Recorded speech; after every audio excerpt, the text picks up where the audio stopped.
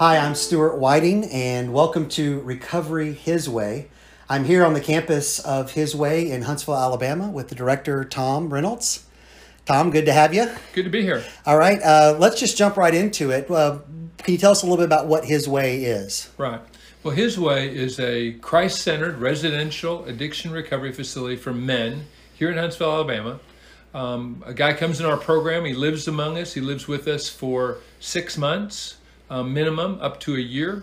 And during that time, there's a lot of educational things, and we also help with a lot of training and that type of thing. First 30 days, they're just focused in our program, learning about recovery, addiction recovery, and overcoming alcoholism, drug addiction, those kind of things. And then after that, we help them get jobs and start transitioning back into their families, back into the world, back into productive citizenship and involvement in the community. So that's kind of what we're about. I think one of the things that makes us unique, I guess a couple things that I think are important to understand about His Way when guys are living here, is that we have developed a very Christ-cultured community. I know there's a lot of recovery programs, a lot of different ways to do recovery. There's medical models, there's the AA style of doing things, and there's obviously Christian programs. A lot of Christian programs tend to really kind of force feed to Christianity, and I really think what we've created here, what God's created among us, is kind of a culture that kind of attracts people to Christianity instead of one that kind of forces. You know what I mean? It comes up in a lot of different fashions. I mean, people say often that that this, they just walk on the campus and they feel it. That there's that sense of the love, the joy, the hope. Had a guy the other day share about his testimony and said he'd been on a lot of different programs, and we were actually our guys were visiting another program that we do on a fairly regular basis, and the comment was made. He looked at our guys while he was in the other program, saying, "Wow, those guys got something going on that I haven't seen anywhere else in terms of just the fellowship, the joy, the camaraderie, and those kind of things." And so that's been a real blessing, is to see that kind of culture. Obviously, there's teaching that does that, but also everything we do, we try to really come from a biblical framework, from a Christ-centered framework in terms of how we deal with conflict, how we deal with how we eat, how we manage money. Just every aspect of life is really focused in that, and over time, obviously, it's built that kind of a climate for people to be a part of. Yeah, so when people hear that kind of description in recovery ministry, the first follow-up question is probably going to be, well, how successful are you? What success rate, and what does that look like? How do you respond to that kind of question? Well, we've had, over the years that we've been doing this, we've had about nearly 800 guys come through our program. We've had, and their families and all the people associated. So there's a lot of involvement, a lot of connection that happens there. Statistically, we have about almost 60% of our guys who come in the program see it through to graduation. But when we started this program, I felt like it was really important that we define success carefully, because obviously relapses are a high probability in addiction recovery. Recovery rates in the country tend to be 3 to 10%. They cite recovery rates of that nature. So the feeling of failure is going to become a natural possibility. And so I felt like it was really important when we started this that we define success carefully. And so when we said what success is sharing the gospel, sowing the seeds of true recovery in the lives of every person. And we believe whether they walk on the property for 10 minutes or whether they're here for a year, that they're having that experience. And so from that point of view, we really view ourselves having 100% recovery rates and success rates. So I imagine if that's really the case, if you're achieving that kind of seed sowing, then some of the guys who maybe don't make it the whole time or relapse, you're probably seeing those guys again because you've planted seeds and they know they're following back up. Is that absolutely? Absolutely. I mean, one of the things that's been interesting to me in this journey, because it's pretty new to me. I wasn't like I was raised in this, so it's kind of a new experience for me. The guys come back here a lot, and they even though they've been in a lot of different programs, coming back to His Way matters to them. And I think because, while I sometimes feel like, the guys are, struggling and they're relapsing, and you feel like, oh man, we just didn't do everything we could have done. Maybe we could have done something different. The consistent response when they come back is, you guys did everything that I needed to do. I just didn't do what you taught me to do. And I need to be reminded, I need to be encouraged. One of the things I notice when guys come back, they've grown a lot. They've matured a lot. And I see real quickly that the seeds that were sown were bearing fruit. They may not have got them everywhere they need to go. And it's going to take more, and it's a process, just like it is for any of us. It's not like we just get it the first time. It takes a long time sometimes to learn anything and really get it ingrained in our lives. So, but seeing them grow and seeing them mature, I realize that the guy that comes back isn't the same guy who left. And as they continue that there is a success in the very nature of watching them mature and grow through the process of maybe coming back multiple times. Yeah, one word that always comes to my mind when I think of real frontline ministries like this is the word messy. And that I think it's easy for, outsiders just to wonder, are you doing the right thing? Or do you have the right answer? And do you have the magic pill? And that's just not the way any of this works. No, not at all. Yeah. There is no magic pill. There is no quick answer. And that's a challenge for addicts, because addicts who typically went to magic pills to solve the problems that they were dealing with are looking for that magic pill, that I'm just going to go to one meeting, I'm just going to do one thing. I remember I had a guy one time come to me who was having an addiction problem, and he was in ministry, and he had lost his ministry because of that. And so he came to me, and he wanted to get back into his ministry. And so he asked me, he said, how much time would we need to be able to solve this?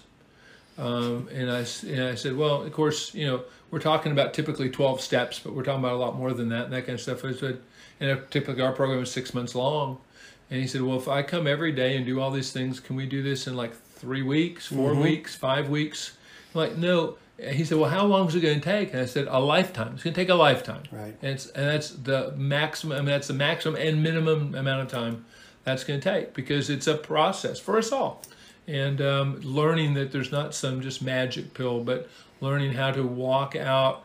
You think about our Christian lives. We became Christians. It's not like we just automatically figured it out from the get-go. We've had to grow and learn, and we've matured together. We've known each other a long time. We've seen a lot of maturity in each other over that time, and we'll continue to see it. We haven't arrived yet, and the same is true with anybody who walks through these doors.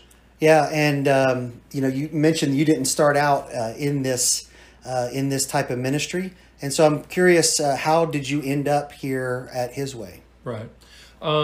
Originally, of course, I'm from the Pacific Northwest, the wonderful, great Pacific Northwest, the Emerald City, Seattle. I became a Christian when I was a student at the University of Washington and got involved in campus ministry originally. Did campus ministry for a number of years across the country, and came to Huntsville in 1994 to preach for a church and to work in campus ministry. After a couple of years, it was 1997, I believe, met a man that came to our church through his daughter went to our church, came to our church, and he was in recovery, and he was passionate about wanting to see the message of Christ shared in the context of recovery. So at that time, were there many recovery ministries in church circles? I knew you a little bit at that time, but I don't remember. Yeah, no, not that I know of. In fact, I think it was, I didn't know about Celebrate Recovery. I don't think that had started yet, which has become a very significant Christian-based recovery ministry. AA, of course, was active. And, all that, when you look at it, one of the things that's interesting is recovery ministry is rooted in Christianity. I mean, even AA will go back to its roots, and even the Oxford group and predecessors to AA, go back very deeply into biblical roots. So all of it was coming from a Christian experience. But like a lot of things, over time, they become increasingly secular in order to appeal to the broader audiences and those kind of things, which I understand that. And our desire was to kind of, how can we get back and really get a biblical, Christ-centered message into that? And so we started what we called the Bridge Group in 1997. It was basically small group Bible studies formatted like AA meetings. We followed the basic structure of an AA meeting, except that the content of our conversation, everything came from the scriptures, came from biblical precedents and biblical ideas and the Jesus-focused type of deal. So that's kind of what we did and how we operated initially when we started those. And they met a couple times, 3 times a week. Okay, so how many often? And so what do you, how effective do you see that kind of, a couple time a week meeting, where does that fall on the spectrum of, being effective for addressing these kind of needs? Right. Well, one of the things I found in that, I was used to, having been in ministry, kind of the typical church schedule. So you go to church on Sundays, you have maybe classes certain times, you have small groups, you might have one-on-one things, but typically you're meeting with somebody usually once a week at the most, and having time with them, maybe an hour or two kind of time and that kind of thing. And so that's what we were doing with the Bridge Group. But obviously what we found quickly was that the requirements and the demands were a lot greater than that. We say, hey, we're going to meet at this place. And they're like, well, how do I get there? I don't have a car. Where do I stay? Because I don't know where to live. I don't have food. All these things become issues. And so, it's like, oh, we have a meeting for you. You can do twice a week, and you learn quickly that there's a lot more needed than that. And so later on, when we came to open up a residential facility, I really saw how we could really meet the complete, comprehensive needs of a person through that. Not that small groups and things aren't a great beginning point to introduce. And some people, maybe their addiction hasn't taken them into the deepest throes of things yet. They haven't lost everything yet. And so a meeting might be a good thing. Obviously AA meetings are all over the world and meet those needs. But I think for a lot of people, residential issues, career issues, marriage issues, parenting issues, financial issues are all a big part of what happens as a product of addiction. Yeah, it seemed my experience growing up in Christian circles was our way of solving problems is usually to have another meeting or to have another class. And we all certainly understand the importance of being rooted in the text and having good instruction. Mm-hmm. But the way you're describing the kinds of challenges that we're having to face with addicts that were looking for recovery, mm-hmm. wasn't necessarily the first starting point. Was a class, a Bible class even. Right. Yeah, a lot of times, and the fundamental thing that really helps is the most significant. And I've seen it for 14 years here at His Way, and I saw it for 10 years or so before that with the Bridge Group, and I've seen it in the church for 40 years, is relationships. Mm. That's really the key, is helping people, connecting with people and helping them connect with a relationship with God through Jesus Christ is always the answer.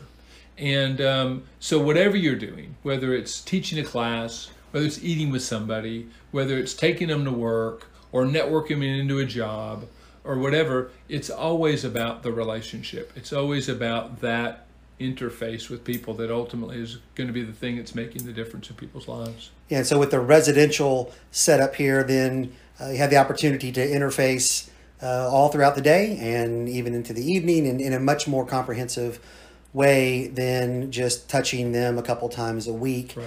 And, it sounds like that would be a model that comes from Scripture, right from Scripture, is a daily interaction of a community of believers, right, and how that can really change the world as it did in Acts. Exactly. Yeah. In fact, I was just teaching that in my class. I teach an 8 o'clock class every morning on the Bible and particularly on Jesus. And we're looking through the last part of my series is looking at the church and what that church should look like. Mm. And most often what I get is we just read through the scriptures, talk about what does this look like, is the guys who, many of them don't have any biblical or church experience at all, will say, this looks like His Way.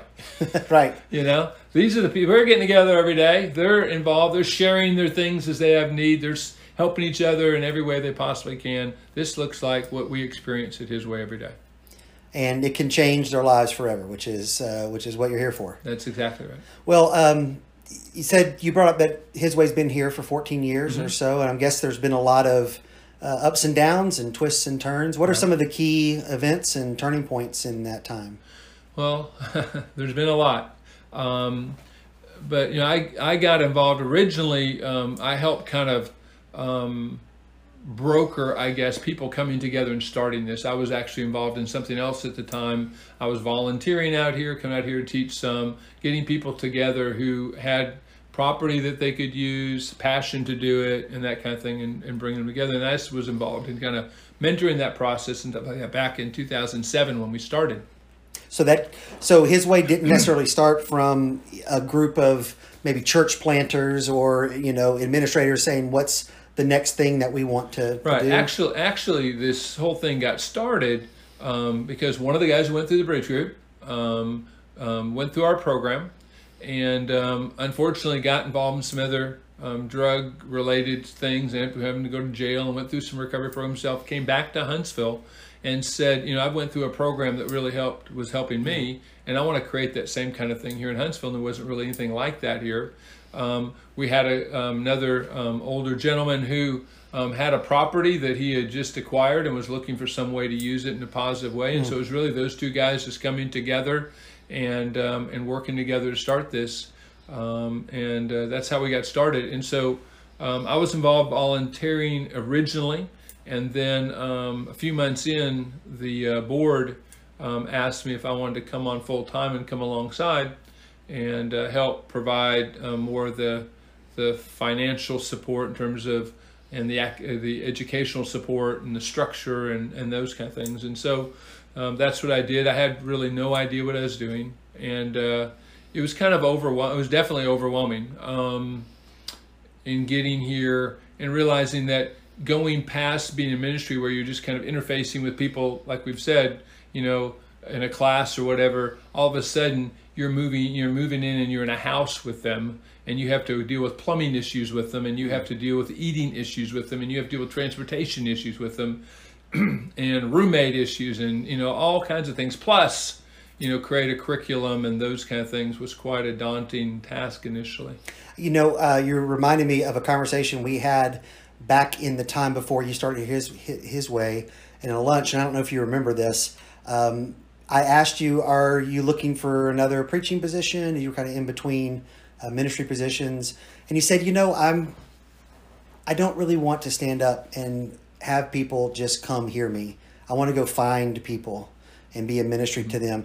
And I'm not sure if you knew that this was on your horizon, but it sounds like God answered your prayer there. Absolutely. It totally. I mean, it's been the greatest blessing in my life. I really believe that everything I've gone through in terms of my own personal life experience, my ministry training experience, all has kind of led me to a culmination of this. I think this is the thing that all this was working to do.